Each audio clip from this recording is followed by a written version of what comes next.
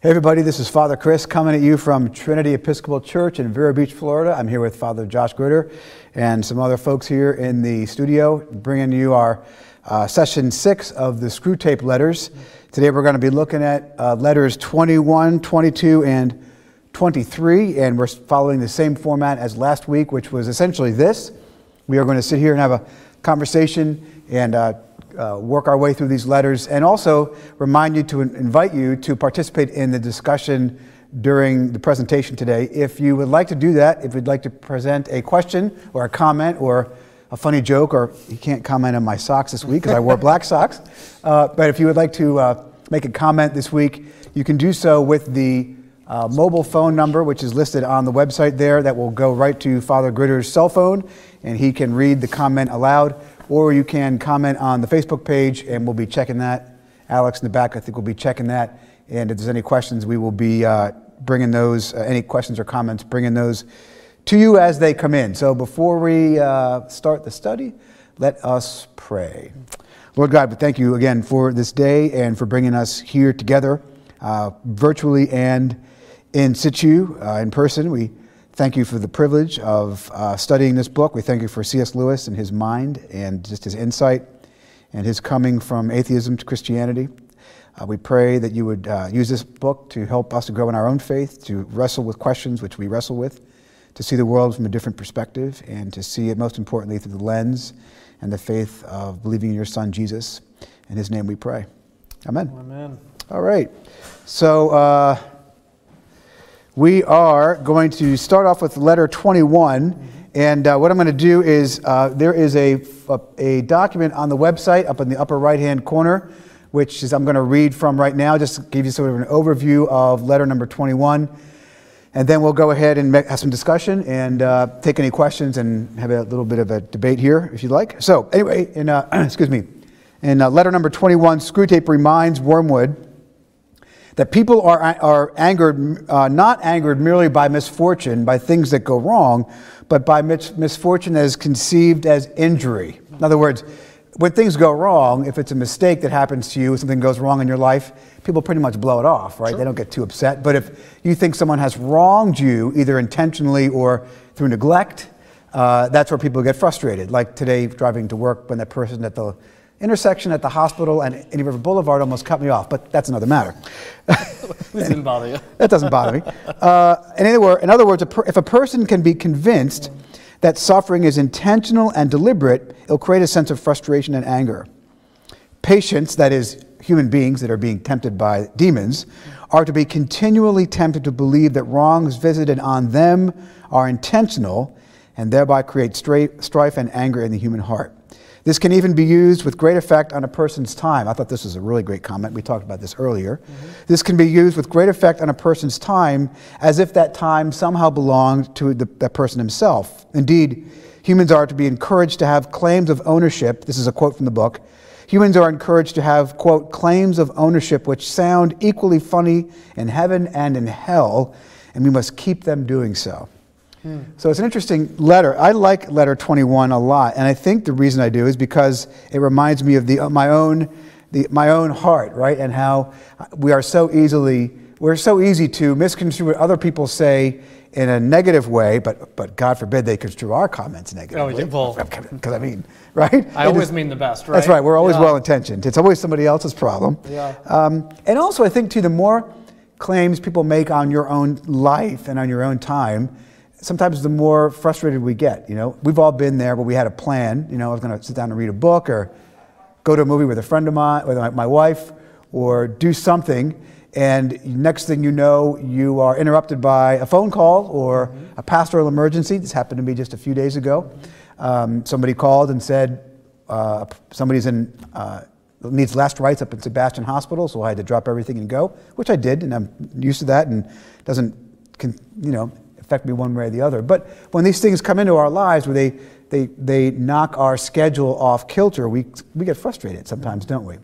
And it's interesting if you think about it, as a Christian, why would you do that? Because quite frankly, all time is from the Lord, right? Every waking moment we have is quite frankly a gift. I mean, I could stroke out just any moment, right? Hopefully I won't, but I mean, it's possible, right? Life is a continual gift, and it's given to you every morning you wake up. Every morning I wake up and say, thank you, Lord, for this day. Give me my marching orders and keep me on the right path. And it's so easy to fall into the trap of thinking that we own our own time, our own things, rather than being reminded that they all belong to the Lord. And not only do they belong to the Lord, they're given to us for one reason and one reason only, and that is to serve Him.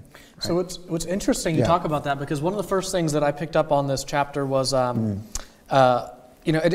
funny, right? Because C.S. Lewis always drops these little things and then moves right along, which is why it takes us so long to unpack what he says. Of course. But right at the beginning of chapter 21, Screwtape is talking, is trying to give him advice on how to attack the patient, and he says, it may, talking about the attack he's laying out, it may even be the main attack, so long as he thinks is the subordinate one.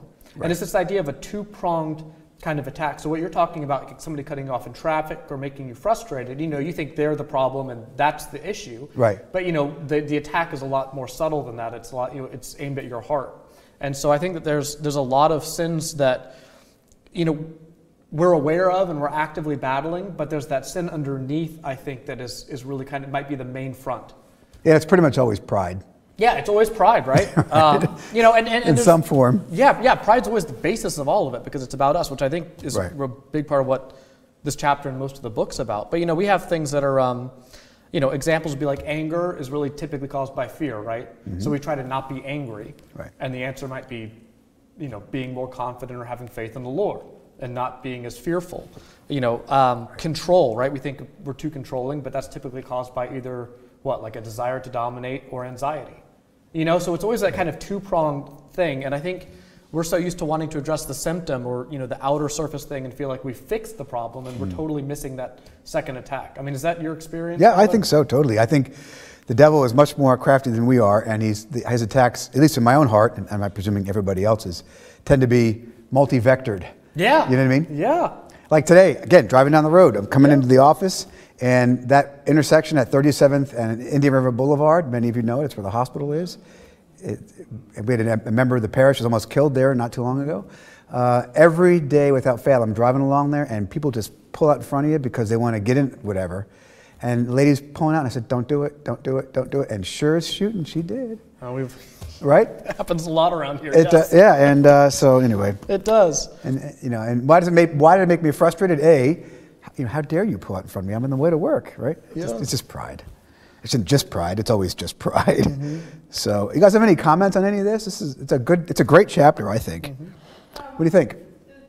Right. So Marilyn made the comment that most of the things that go wrong in our lives, a fair amount of it anyway, I would suspect, is kind of the result of our own poor decisions or good decisions. And but the negative things oftentimes are a result of our own negative decisions. And so maybe we get angry as a way to, I don't know, somehow psychologically defend ourselves against the fact that we've made a mistake. Which of course is the whole Christian gospel is, the key word everybody misunderstands, and a lot of people do, is the word repent, which just means stop and come back, right? Turn around, because you know what, you're going to blow it, and we all do.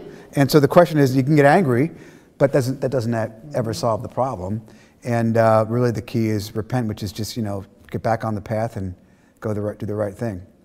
And so that's a good point, Marilyn. Thank you for that. It is. Yeah, misfortune's often our own fault. And, I was thinking about this whole blame thing and misfortune and putting it on people. And you were telling me about this probably weeks ago now, the idea of a fundamental attribution error, right? That principle of, what is it, when you do something, I might be totally messing this up, so please jump in. But when you do something wrong, it's the result of external circumstances, but when somebody else does something wrong, it's because of their character traits. Right. It's like who they are. Like, I did this because, I was just in this situation, it's not who I am, but when somebody else does it, it's like, this is who you are. It's because of their character. Yeah. I lied because I was tired and I wasn't thinking, but you lied because you're a liar. That's right. Right? I mean, that's... And a filthy animal. Yeah, exactly, because you're terrible. Because you are a terrible person. Yeah. I mean, not you, but I mean... Well, yeah, thank you. Yeah. but that's called the fundamental attribution error. Yeah, that's what, okay. Yep. Yeah. And in fact, a little segue on that, it's just sort of curious. In psychology, I've got a degree in psychology, and one of the things that, to a degree, a fundamental attribution error is healthy, because what they discover in people that are depressed or somehow psychologically having issues with things, psychological difficulties, oftentimes it's because the person actually blames themselves for their failure and their successes to externals. So it's kind of interesting. This is a total rabbit trail, but I mean, we tend to normally blame attribute success to ourselves and failure to somebody else. When you reverse that, that can be equally as problematic, because then people say, this is all my fault, and no matter what I do, I can't do any better, because only goodness comes from outside. So anyway, something to think about. So good point. And this is another thing I thought about that, because the quote that you mentioned, men are not angered by mere misfortune, but by misfortune conceived of as injury. As a psychologist had I thought a really good point that, and this is why C.S. Lewis isn't gospel, right? I think that a lot of people, even if misfortune doesn't have a face to it, you blame the nature of reality or the nature of being itself. Like the world is not fair.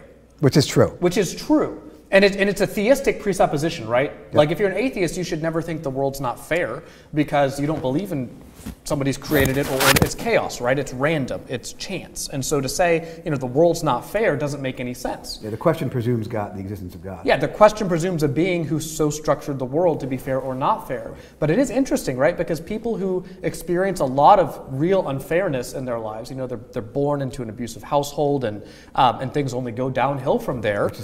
Which is common. They end up taking their revenge on being itself, on the world. They try to revenge themselves on everyone and anything that could be around them. And some people postulate, it's kind of like a child throwing a tantrum and trying to break everything, which again presupposes God. So when we're talking about misfortune and how we receive it as injury, I think we actually receive most misfortune that way. There's not a lot of things, at least in my own heart, in my own brokenness, that have happened bad to me, and I'm just like, well, this is the way it goes. I'm often angry about whatever happens. Be it a flat tire or whatever it is. So it's interesting that for me, in my own heart, when I was about 28, 30, whatever, and I really wrestled with this question of why do bad things happen to good people, right? And that everybody at some point wrestles with that question, I hope. It's called the question of theodicy, right? Anyway, but the answer to the question presumes the existence of God. Why do bad things happen at all, right? Yeah. But where do you get good and bad from? You have to have a God somewhere. Otherwise, it's just chance, and it's a nonsensical question. But the interesting thing for me was when I was raised kind of in the church, but not really, and never really took it seriously. But then, if you really jump into Christianity and look at what it says, which is that the world is in fact unfair and broken, and we call that the fall, and that's another whole thread. But the idea that the world is in fact broken and fallen and sinful, and that there's bad things happen to good people and good things happen to bad people, right? Scripture is completely opaque and completely transparent about that. The question becomes, how do you deal with that? And Jesus himself even says, one of my favorite lines in John's Gospel, I've preached on this many times at funerals, is when Jesus goes to Lazarus' funeral. And it's interesting. There's a little interesting word in there. He goes and Lazarus is Jesus' friend, and he goes to the funeral, and everybody's upset. Lazarus is a young man. He's died for some reason. And it's an interesting word. It says when Jesus gets there, it says Jesus wept. It's one word in Greek. Kaleio is the word, but in English it's two. Jesus wept. And the word Jesus wept does not mean he's just crying and sobbing because someone has died. The word actually has the nuance. The Greek word has the nuance of anger in it, which is fascinating, because what Jesus is doing when he says Jesus wept, Jesus is angry at the suffering visited upon us by virtue of the fall. It's pretty interesting. So because he's not angry at Lazarus. Lazarus is dead, right? So Jesus is angry at the situation that we collectively and Lazarus individually get ourselves into, which of course is why he winds up Jesus on the cross, dying for us to restore us to God. So the idea of feeling embittered or somehow not treated fairly, I think is true for everybody, every human heart. The question is, how do you deal with that? And it's a biggie. It's a big question. It is, because I think, the reason we feel misfortune is we feel, entitled, right? It's the things that the more, like you mentioned earlier, the more claims on life, the more they'll feel injured and ill-tempered. And I think, I was really doing some reflection on this, and there are a lot of things that I put a claim on, my rights, right? I love to hold to we all love to hold to our rights and then kind of leave our responsibilities aside. but they go hand in hand with each other. Whatever you claim a right to, you have responsibilities equal to the right. Of course. And I mean, there's some examples would be like some of us feel like we're entitled to have unconditional positive regard from our family members, right? Their love and respect. Like you are to care about me and like me and respect me and love me, period. That's a right that you claim. And it's just like that. Yeah. I don't know if that's true. Who made that up? Unconditional positive regard. Who is that? A famous psychologist. Was it maybe P.M. Melody? Does that make sense? No, it wasn't Piaget. P.M. Melody did work in codependence, I think. But there's an expectation in that relationship of like, like you will care for me. Yeah. Time, as you discussed earlier, right? Like we feel like our time is our own. C.S. Lewis goes into that, right? Mm-hmm. You must therefore zealously guard in his mind the curious assumption, my time is my own. Let him have the feeling that he starts each day as the lawful possessor of 24 hours. I mean, that's kind of all of us, right? Any certainly interruption. Me. Yeah, any interruption. It's, So anyway, I just thought that was really interesting. Carl Rogers. Was it? Carl Rogers was the unconditional positive regard guy. That would make sense. Mm-hmm. Yeah, Rogerian just sitting there and yeah. It's a great job. I bet he got mad when people interrupted him when he was trying to think through all this. That's probably true. Yeah, Carl Rogers. Oh man. Any questions from out in the studio? Peanut gallery. Yeah, Marilyn makes the point. Marilyn makes the point that we oftentimes blame people and feel insulted by people trying to help us. And rather than seeing them as being sincere and genuine. Is that a good way to paraphrase that? And hopefully you can make that peace before the person dies. Mm-hmm. Sometimes you can't. Mm-hmm. And believe me, it hangs. Mm-hmm. Yes, indeed. So, I mean, my microphone fell off here. Oh. Sorry about that. You mentioned, or I guess we were kind of asking, like, how do you avoid this feeling of entitlement? Like, how do you avoid claiming all of these things as your own? We have these conversations in stewardship. I would never talk about stewardship, right? The idea between ownership and stewardship. Right. I guess, what are some ways do you think that we can try to not hold on to everything or feel like we're entitled or have the rights to all of it? I think Job has a famous quote, and everyone knows it, and it's a great one because I think it's a good reminder for us. When Job is in the middle of suffering, right? Job's a guy of great wealth, power, influence, and it's all taken away in a very short amount of time. And Job says, the Lord gives and the Lord takes away. Blessed be the name of the Lord. And I've always wondered what that meant exactly. And I think what it means is that no matter what happens, if you see it as God is in control, and they're all gifts from him anyway, you can have him and enjoy these gifts and be like, man, this is really awesome, right? All is a gift. All is a gift. And if it's gone, okay, well, I enjoyed it when it was there, but the Lord is still in control. The Lord is good. Blessed be the name of the Lord. So I think that's the key, right? Is just remember that everything you have is a gift, and therefore being angry that that gift is no longer provided is harder to maintain consistently. Yeah, the Lord has given us things to be steward over, but he's never given up his ownership, right? He's never walked away from his ownership. What was it Psalm 24:1? The earth is the Lord's and the fullness thereof, the world and they that dwell therein. I mean, it's pretty much pretty inclusive. I'm thinking that's pretty much everything I can think of. Not my little corner of whatever it is. Yeah. And then there's also the point of, so when we're talking about guarding even our family, our possessions, or our time, I mean, Jesus was interrupted all the time. All the time. He was always, it always seemed like he was going someplace and he was pulled aside for some healing or some conversation or something like that. But, he never expressed frustration or anger or resentment because of it, because his time was God's. Like whatever his mission was the Lord's mission, right? I mean, so anyway. He's always the example. Yeah. All right, let's move along to letter number 22. This is an interesting one. This is where Marilyn and I were talking about this earlier. Screwtape. This is back to my notes here if you want to read them on the website or in a handout there. Screwtape. I can't say that today for some reason. Screwtape notes that Wormwood's patient has fallen in love with a woman, and not just a woman, but a Christian woman, a, quote, I love this, vile, sneaking, simpering, demure, bread and butter miss. The traits, and this is my words, the traits of well-mannered and attractive humans are utterly contemptible by hell's standards. Screwtape points out that most pleasures of this world are of no real use to hell unless they become perverted. I want to talk about that. Hell has no ability to make pleasant things, only to pervert the good things that the Lord has already created. That's a really important thing to get your mind around. Screwtape points out that the woman's entire household, even the dog, reeks of that deadly odor of heaven.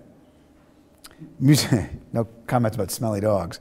Music and silence, how I detest them both, Screwtape exclaims. So what do you make of this chapter, Father Gritter? Golly, there's a lot. There's a lot in here. There's a lot to it. As far as the romantic interest and how she's described, I was giving some thought about what are our cultural ideal traits in a person, and what are we really pulling for? We talked about that a little bit a few weeks ago, and so it was interesting, right? Because I forgot who said it, but somebody said a mark of maturity, and you can think of it as Christian maturity, right? Mm-hmm. Because that gives you the strength to be mature and wise. Is to the mark of maturity is you have tough skin and a soft heart versus having thin skin and a hard heart.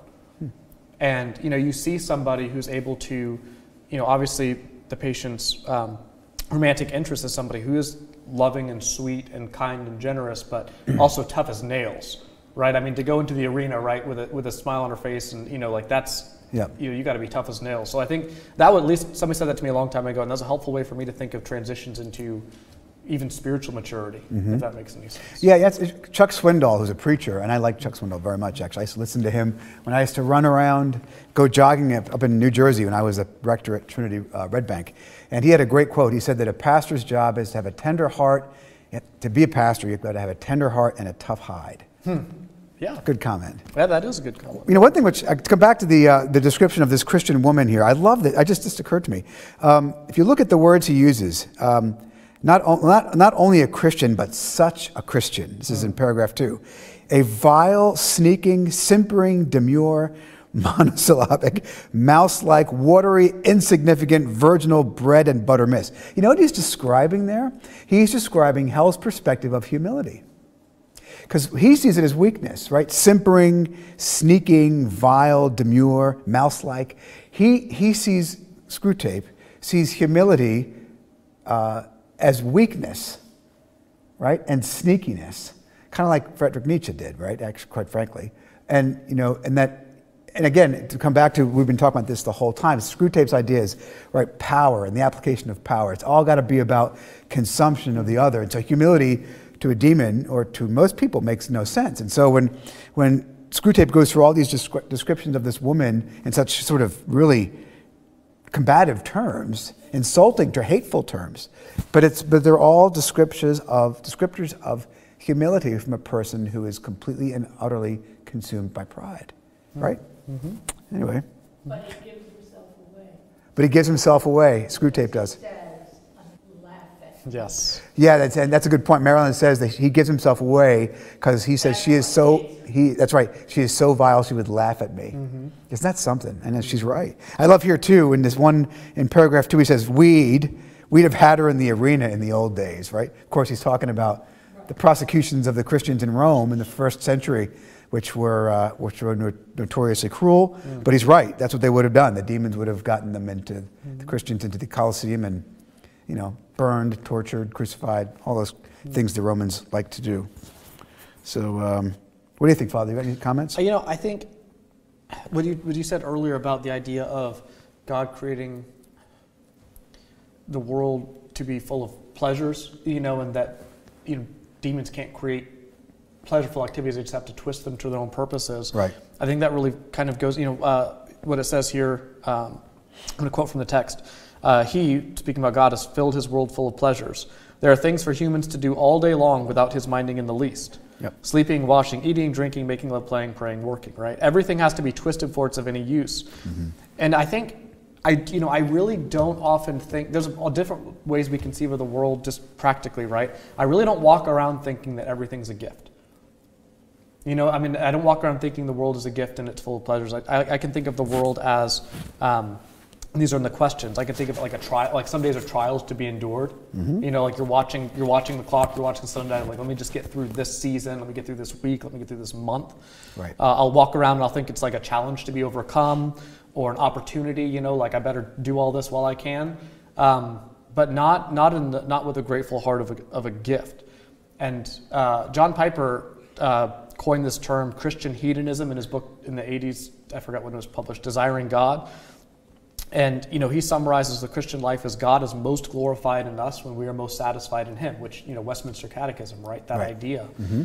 And so I just think that it's really important that we capture that sense of wonderment and awe. I've got, because I talk about them all the time, those two little guys, and I see, everything is new and exciting and a discovery, like a sandbox or an ant. They'll see an ant crawling and they'll stare at it and call us over and watch its every movement.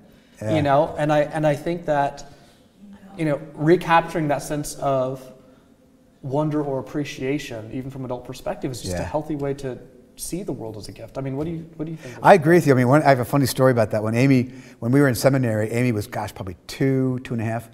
And she and I would go walking around because that kid had so much energy, and it was hilarious. She was like that, just so exploratory. And we were walking up the stairs of the library in Ambridge, these great big stone stairs up into the main building, these big columns and everything. And it's just this massive facade, right? Mm-hmm. And she goes, we were coming up the stairs, and of course she's only little. She's kind of with her legs going up the stairs. Gets to the top. She goes, "Daddy, what's that?" My eyes were up here, like, "Whoa, look at this." She goes, "Daddy, what's that?" She looks down, and she's on the ground, right at the ground. There's this little tiny ladybug. It was so funny. She's like, "Look at that." It's kind of fun. It is. But to see the world, that's a good point. I think if you look at Christian history, oftentimes Christians are accused of being prudes or overly, not so judgmental, but don't want to have any fun, right? Mm-hmm. And that's just not true. I mean, there's all sorts of things we can enjoy, and we should enjoy just for the mere sake that God gives them to us to be enjoyed, right? I mean, one of the great things about hobbies is you find something which you're not going to make any money. It's not going to make you, get you anything other than you just enjoy it for its own sake. I play the guitar. I love to play the guitar. I'm never going to be a rock star. What's that? Mm-hmm. Yeah, but I just enjoy it. That's a good thing. Yeah, mm-hmm. I've played in rock bands, but not in a long time. Yeah, no, yeah, that's enjoying something for its own sake. Enjoying something for its own sake is good. Mm-hmm. So, and then the idea here, we should talk about this for a second. This idea of something being twisted before it's any use. There's an old word, we never use it anymore, but it's a word, and the word is perversion, and it sounds, it's got this sort of really negative connotation to it. I guess it has to. But if you think about it, anything which is considered immoral, right? And it can be anything, really, is taking something which is good, right? Sex, food, whatever, and using it in a way not intended for by God, right? Using it in a way which is not the way it's designed to be used. That's what a perversion is. And so, and we all do this. We eat too much, drink too much, smoke too much, whatever the thing might be. Engage in sex outside of marriage in all its different forms that people think things happen, whatever it might be. A pleasure is good in and of itself. God gives them to us to be enjoyed, but for them to become sinful, it's when you use them in a manner to which he didn't want you to use them. And the reason that he doesn't want you to use them that way is because, quite frankly, it's dangerous, right? Either to yourself or to your relationship with the Lord or to somebody else. That's a really interesting way that was when it occurred to me a while ago that, God is not just a God who just doesn't want us to have any fun. He's more like, why don't you try not doing it this way and doing it this way, because this is the way that's actually going to give you joy, pleasure that gives you joy, but in a way which is actually ultimately satisfying. And conducive to your own betterment, right? That's right. That's something that's interesting. We don't, we have self-mortification as an old term, right? We don't use much more, right? We never hear that one either. No, you don't. But this idea of Christian self-denial, we don't deny ourselves things because the world is bad. We don't deny ourselves material things because material things are bad in themselves. Right. It's just so that we can keep that proper attachment and that proper alignment to them. There are all sorts of ascetics and people who will deny themselves things because they got this idea, this mind-body dualism or soul-body dualism, right? Where your soul is all spiritual stuff is good and your body and everything earthly is bad, but that's just not Christianity. That's not Christianity. No. We don't. Yeah, it's just engaging with things in an appropriate way, right? So. Yeah, appropriate meaning the way that God designed them to be used. Yeah. And when you go off that path, and we all do it in different ways, that's when you get yourself into trouble, right? Yeah. So. And then the final point here, and any comments or anything? The final point here, I thought this was a cool image. He says, he's talking about, he kind of flips back to in paragraph 1, 2, 3 here, 3 or 4, about going back to the woman's house and her household and the family in which she lives. And Screwtape is describing the house in which she lives is one that he ought never have entered, the patient. And this is a quote here. The whole place reeks of that deadly odor. I love this. The very gardener, though he has only been there 5 years, is beginning to acquire it. What does that mean? Well, I'm not entirely sure, but I do think it means something along the lines of, holiness is something which, Christians believe that places, and things can be holy, right? And so I've been in buildings before where I feel, wow, this is a holy place. I've been in places before, I'm like, man, get me out of here. This bad juju, whatever, whatever you want to call it. And the idea being here that in a Christian household, again, if you're in the household, you typically don't feel it, but people, when they come into it, can feel the peace and the joy, and it's sort of like this thing which it's just a fruit of the Holy Spirit, What do you think of that? The Holy Spirit's key. That's right. Because that's exactly right. There's so many texts in Scripture that talk about the Holy Spirit being the spirit of adoption. Right? Through the Holy Spirit, we're adopted into the household of God. Ephesians 2:19 on the question sheet, So then you are no longer strangers and aliens, but you are fellow citizens with the saints and members of the household of God. It's interesting. The only times that New Testament ever uses the terms brothers or sisters or family refers to Christians. That's right. And it's interesting because you can see this in people who have been adopted. I've got a friend of mine who has a daughter who's adopted out of a very difficult situation, and it took a long time, and it's never going to be perfectly easy. But the traits and the characters and the attitudes and the ways that she's changed through this process, just by being part of the family, and that's what the Holy Spirit does, is connects us to God in that same manner. That's exactly right. You learn very quickly that each household has their different way of operating as soon as you get married, right? You're like, well, we do things differently. And and I've learned a lot from my in-laws about really great ways of living, but it's a family trait because you've been brought into the household.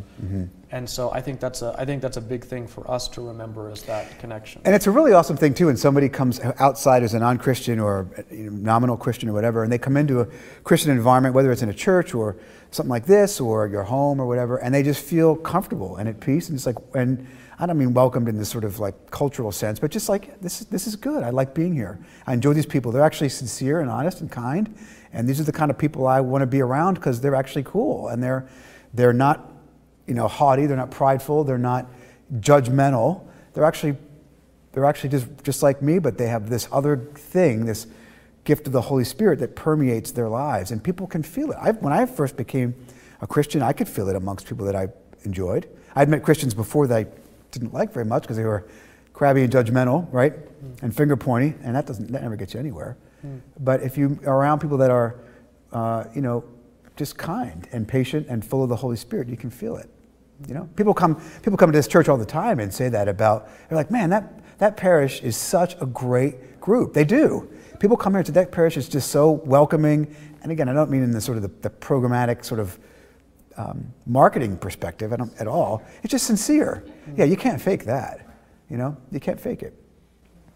So Maron's talking about the fact that within a household there's like this palpable feeling of, I guess, the peace or presence of the Spirit when everybody is kind of, but I guess God is invited in and welcomed and present in the way that people are living. And once it's gone, it can be a difficult thing in some people's experience to recover that. So yeah. But speaking of not faking it, here's my transition to chapter 23. All right. I just thought it's a small aside, and I always focus on the not main points. But that quote when Screwtape's talking to him and to Wormwood, and he says, "No doubt you're in 23." Yeah, chapter 23. All right. No doubt you have often practiced transforming yourself into an angel of light as a parade ground exercise. And there's that concept again of faking it, right? Trying to put on some kind of appearance, right? Was it Lucifer means light bringer, right? Sure does. Comes dressed as an angel of light. That's 2 Corinthians chapter 11, verse 14. Paul's writing, he says, and no wonder, for he's talking about wolves coming in dressed in sheep's clothing, for example. Right. And he says, and no wonder, for even Satan disguises himself as an angel of light. Mm-hmm.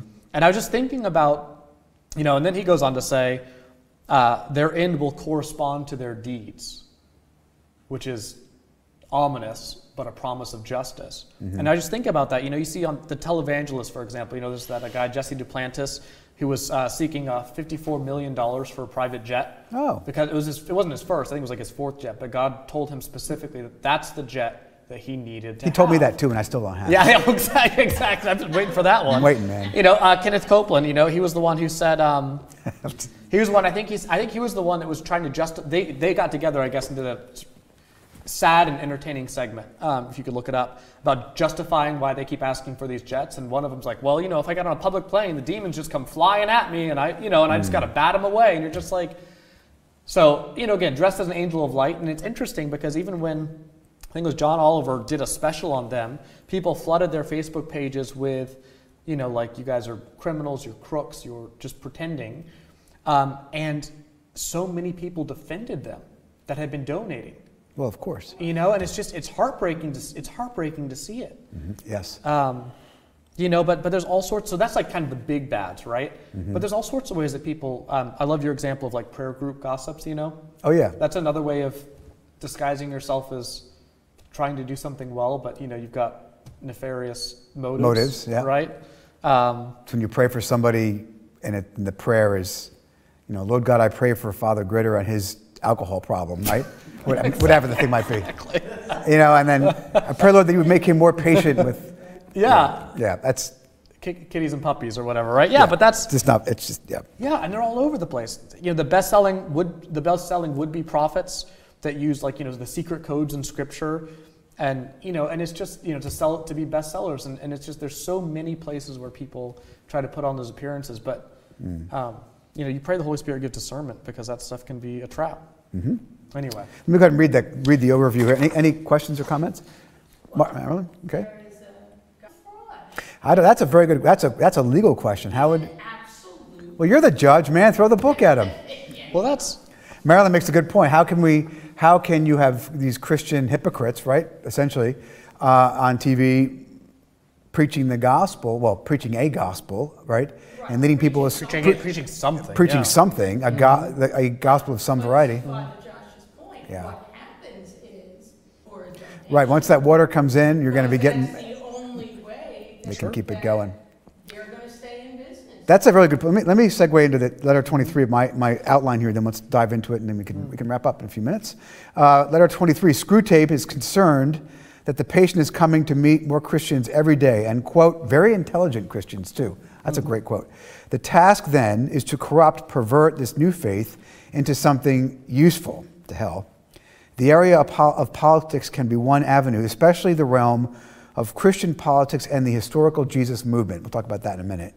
This can be used to create a Jesus of one's own making, i.e., a Marxist concept of Jesus as the radical revolutionary, or there's lots of examples. Screwtape says, quote, we must direct men's minds from who he is and what he did. The earliest converts were converted by the historical fact of the resurrection and the doctrine of redemption. This is an interesting thing he says here. The gospel came later, not to, quote, make Christians, but to edify Christians already made. That's a pretty cool, I never thought about that before. Mm-hmm. He's right historically. Mm-hmm. But the idea here is that the historical Jesus movement, if you don't know what that is, was a movement in the early 20th century. It still kind of lingers in different forms today, of people saying, well, Scripture is corrupted, right? So what's in the Bible can't possibly be true. So who's the real Jesus? And every Christmas and Easter, if you go to the grocery store, you'll see, or you watch TV, who is the real Jesus, right? And of course, the real Jesus always looks like the person you want him to look like, depending upon your political, social party. And so what Lewis is saying is, Screwtape is saying we've got to always make these people trying to make Jesus in their own image, trying to find this historical Jesus. And what he says, the thing we don't want them to do is think about who he was and what he did. In other words, don't let them ever just go back to the text and go, maybe that's really who this guy is in the first place. One of the things in seminary that I learned, I'll give you, and I'll let you comment. Sure. In seminary, we spent a lot of time looking at the historical reliability of the scriptural text. A lot of people Dan Brown and all that stuff, people dismiss the texts as corrupted, right? That the Bible we have now is not the original, is been changed over millennia and is not reliable. That is historically not true. We know for a fact, that the scriptures we have are consistent with the very earliest texts that we had in the first century, in 330 and 40 AD. There's been no change. And so the presumption that the scriptures have been corrupted over time is just not true. Islam is based on that very premise, actually. That's another whole thread. But the idea that scriptures can't be trusted as historically reliable is falsifiable historically, right? The scriptures are historically reliable. Now, whether they are accurate is another matter. That you can always question that. But they've not been changed over time. So, you have a comment on that? No, I think you're absolutely right. Yeah, and a lot of people that are not in churches or not in Bible-believing churches or not in that kind of chew on this stuff don't realize that you don't need to defend Christianity on historical grounds. It's defensible. Yeah. Sorry? Right. And that's a good point. The Jesus Seminar, which is sort of in the Where Are They Now file now. I've never heard about them in a long time, but they're wanting. They did their damage, yeah. But there's been people repeating over history, people that have done this, and they basically take what is historical and say, well, this can't possibly be true. Who's the real Jesus, right? And then not surprisingly, the real Jesus tends to look like the very people that are asking the question. Yeah, good point. Just enough to plant the doubt, and that's why we're here to remind people that you don't need to doubt it. You can, it's kind of a funny thing. If people come at it and say the Bible can't be true, Jesus could not have possibly raised from the dead. They say that I refuse to believe that that's true. Then they've got to come up with another explanation. But the bigger question is, well, maybe it is true. And let's follow that rabbit. Let's follow the facts. And anyway, need a comment? No, I think I was laughing earlier because the new Jesus that they were putting together whenever this was written, 60s or something like that. Whenever this was written, this idea of a Marxian, catastrophic and revolutionary Jesus. I was laughing because a lot of my friends who I was in church with in youth are now, it's very much in vogue right now to be a Christian Marxist, as if that was a real thing. And so, if you don't mind, I'm going to go. No. I find that completely. I lived through the whole Ronald Reagan tear down this wall and all that. You, of course, weren't even born yet. Barely. But the idea being the fact that that's all sort of coming around again to me is astounding. So, what do you think? Yeah, do you mind if I go? Because I want to go on an excursus on this for a second. Perfect. Because I really looked into it and I was like, how do people do? Because I have a really good friend of mine, a formerly good friend of mine. We haven't talked in a long time, but who's brilliant, but still, holds to this stuff. And so it was interesting because I was like, okay, so how do they line up and how don't they line up?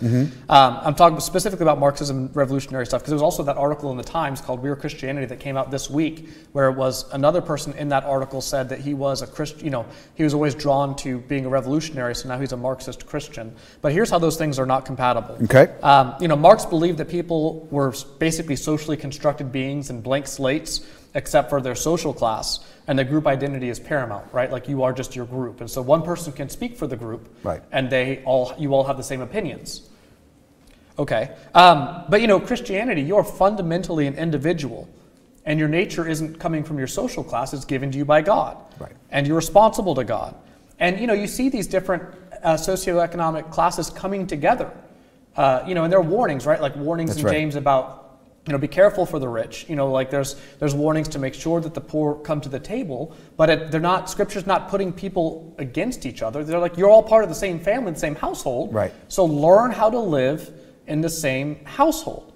It's not a respect. We don't look at things materially. So there's not this, encouragement to who's in and out based on those factors. It just doesn't exist. Right. Racial factors doesn't exist in Christianity.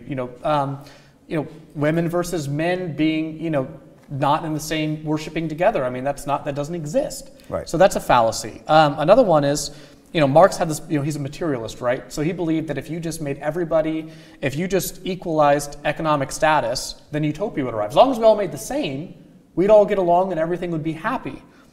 But Christianity, we know that we're not satisfied by material things. And that played out, right? I mean, they tried the best to equalize. It didn't.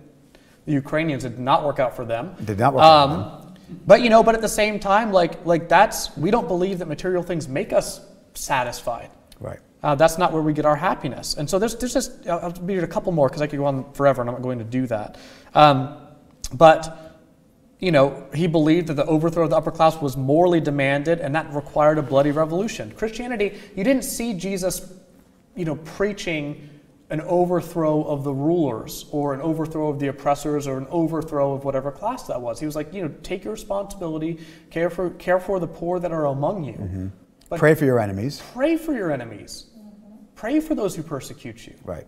It's totally... And endure it willingly. Endure it willingly. It's not even, different. It's antithetical. Yep. And that's what's so bizarre to me.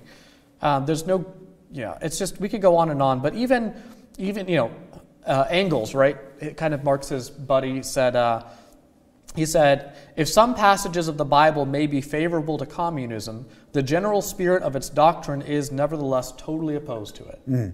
So, out of the horse's mouth. It's just, but that's how these things work. If you want to make Jesus a mascot for whatever cause you want to champion, pick and choose what parts of it exactly right. Follow along with that. That's why the other day when we're talking about being careful about saying what Jesus would say in the situation. What did Jesus do? Not what would he do? Yeah, exactly. It just ties back into that. Yeah.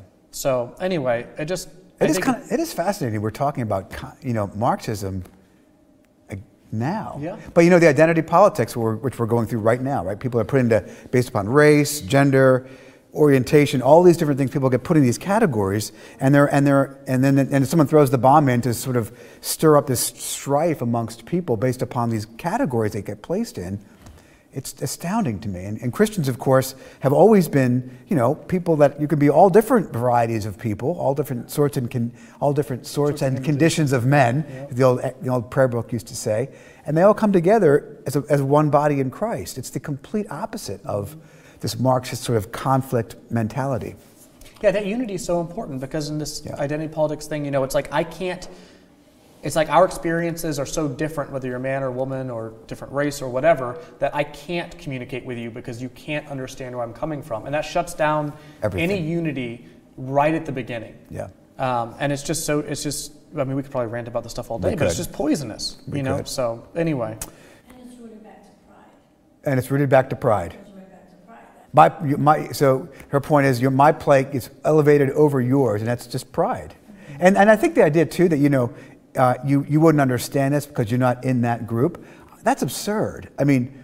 Obviously, I can't understand. I've never lived. I've got my own demographic and so forth. But to say that I can't sympathize or be compassionate towards somebody whose circumstances might be very different from mine, admittedly, but to say that I can't be compassionate or sympathetic or understand the dynamics of them because of I'm not the same color, to me that's just astounding. It's a lie. I've always thought it's kind of funny. My last name is Rodriguez. I am not Latino. Obviously, I'm the fairest Basque, yeah. But a lot of people say to me, well, people have said to me a couple of things. Rodriguez, where'd you get that name? And I said, I got it from my dad. Anyway, whatever. It's fun, But the idea is I guess I'm particularly. That bothers me particularly because people will assume things about me, given my last name, who I should be, which is okay. It's just stereotyping. I'm get it. But to be able to say that I can't appreciate you because of our demographic or socioeconomic difference, I think is just absurd. But anyway, someone else had a comment? Yeah. And the whole point of us being different, there is right? that. In Corinthians about being members of the body. Yeah. That's the beauty of it. Which I goes agree. back to what we were talking with C.S. Lewis, and we were talking about the beauty of parish churches or churches about an area, because it's like Right. you're gonna bring all sorts of people together and learn how to love and learn how to work together. Right. Where a self-selection, which is a regular thing, just Yes. would not have that happen. And just like God decided, I just think it's an amazing. It's just an amazing thing. Yeah, churches are in a lot of ways unique. They're a lot unique because they have the indwelling presence of God within them. But the one cool thing about churches, well, one of many things, is that they're not drawn together by most of the clubs and if you want to look at it, our affiliations we have are based upon a personal identity with something, or we have the same kind of demographic. Churches are meant to be, when they're done right and well, are not based upon anything other than people that just love God, and they can be of all different sorts and conditions of men. Mm-hmm. You know, What was the term you used last week? The exclusive inclusion? the inclusive exclusivity. Exclusive inclusion. As in my sermon, yeah. Yeah. So That's what it really is. that's what it is.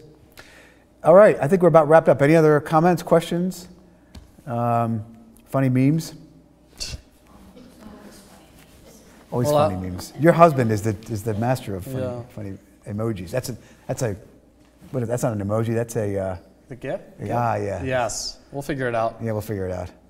We're both hip to the jive. We know what's going on. Yeah, okay. You wanna close us out in prayer? Yeah, let's do that. Okay. All right. Heavenly Father, we thank you for this opportunity to gather together as a body, even if it's online. We thank you for the spiritual connection that you provide between all of us through the Holy Spirit.